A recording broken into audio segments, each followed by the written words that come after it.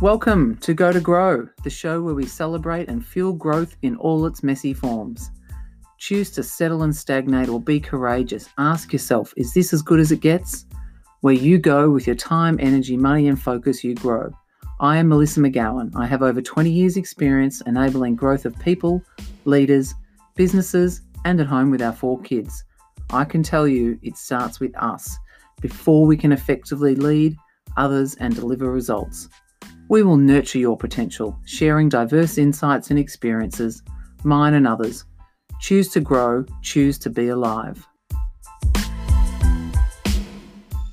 Many of us know that teams, sports teams, work teams are successfully built off a sense of shared goals and trust, as well as the contribution of individuals, how we work together and many other things. But that foundation of where are we heading and how we're working together is really the basis of what differentiates those that achieve more. At home, it is absolutely the case. Stuart and I have been for years working on aligning, planning, and really trying to make the life we want to live happen for us, and that takes work. Now, it's not complicated work. Yet in conversations with others, what I find is it is something that most people seem to avoid. And I'm just wondering if I can kind of demystify that a little bit and break it down, particularly now, because it's such an important starting point and foundation to build off when things start to become a little bit less predictable, or we need to be flexible and change what our plans and intentions were for a given year. So, there's a common human tendency when things are going okay that we can take our foot off the gas. Or another way of looking at it is, when, for example, we're on a holiday, we can throw our processes out the window. So what I'm experiencing at the moment is that because our weeks are not the same routine and schedule as what we previously had, there can be a tendency to become too flexible and that feels good for a few days. We can watch the Netflix and we can let the schedule slide and we can do whatever it is we want to do to feel better for those couple of days. But then after those few days, we sort of start to feel a creeping sense of, actually what I want to be achieving is something on my business, or, I actually want to have some time with the kids or on my own. And now I'm sort of struggling to see how all that's working. So here's what we do, and at the moment, really challenging ourselves to do this now more than ever, because, as I said, the weeks are changing, but also the roles are changing. So with 2 people working perhaps from the home, or one person, working out of the home and the person at home needing to be different, and obviously, kids are around as well. So the notion, whether it was conscious and communicated and agreed, or it's just kind of the entrenched ways of working of who does what in the house, who wears which hat, and who's responsible for the kids. So again, in our situation, we very much share a lot of things, but traditionally I've been the one working kind of outside of the home, and Stuart, he left his corporate career in his early 30s, another one of the kind of counterculture decisions we've made together. And he's been sort of running the ship on the home front. And what that's meant is that there's things that he hasn't had to worry about and there's things that I haven't had to worry about. And right now, those things are shifting and moving, and we want them to. But what that means is, we can't stop. In fact, we need to really double down on the things that we've been doing that have worked so well for us, to stay aligned and plan our weeks and months. And when I say plan, I think that triggers people into feeling like there's a sense of rigidity there. That's not what I'm talking about.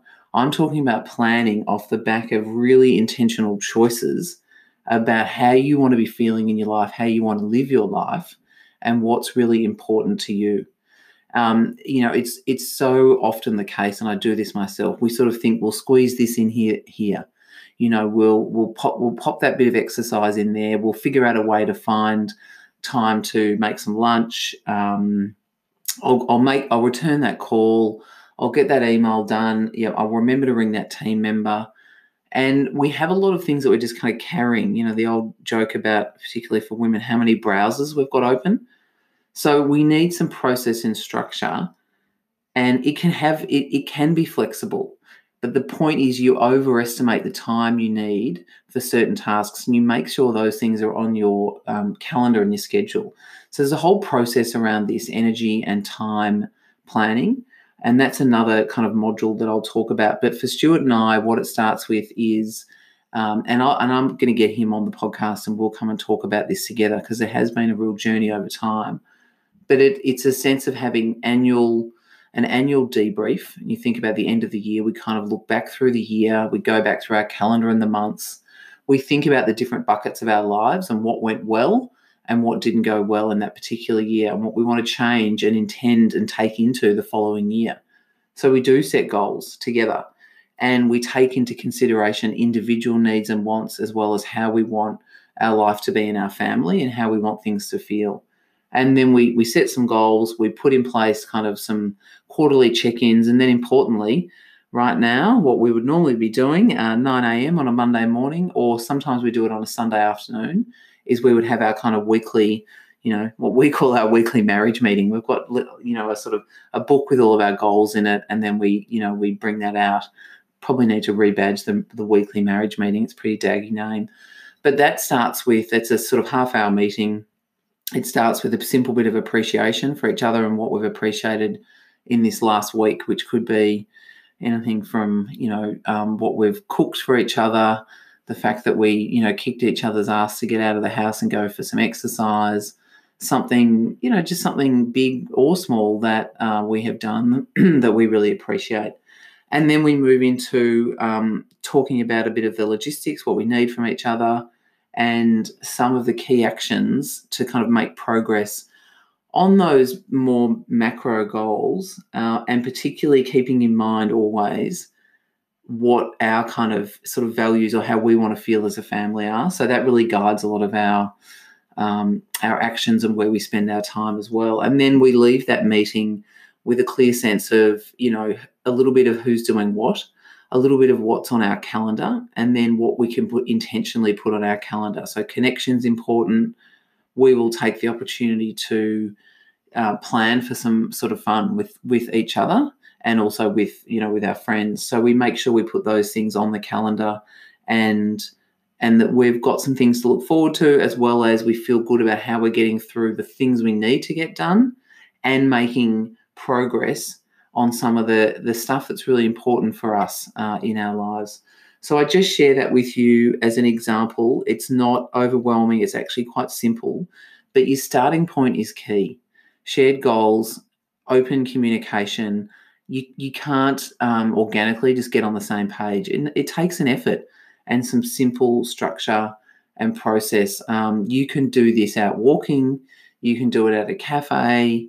You can do it when the kids go to bed. It's not a big burden, and the payback is huge. So I suggest you focus on that number one team and try and stay aligned.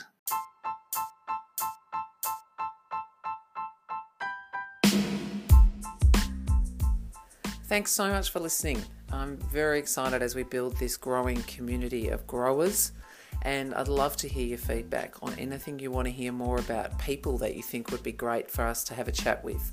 Please leave me some feedback, or if you want any support, use the functions via the podcast or the email, the Facebook group or the Instagram, all of it in the notes. I'd love to hear your stories. I'd love to see your pictures of you growing and what you're working on. Please share the podcast and review it in iTunes as we build this community. Thanks so much.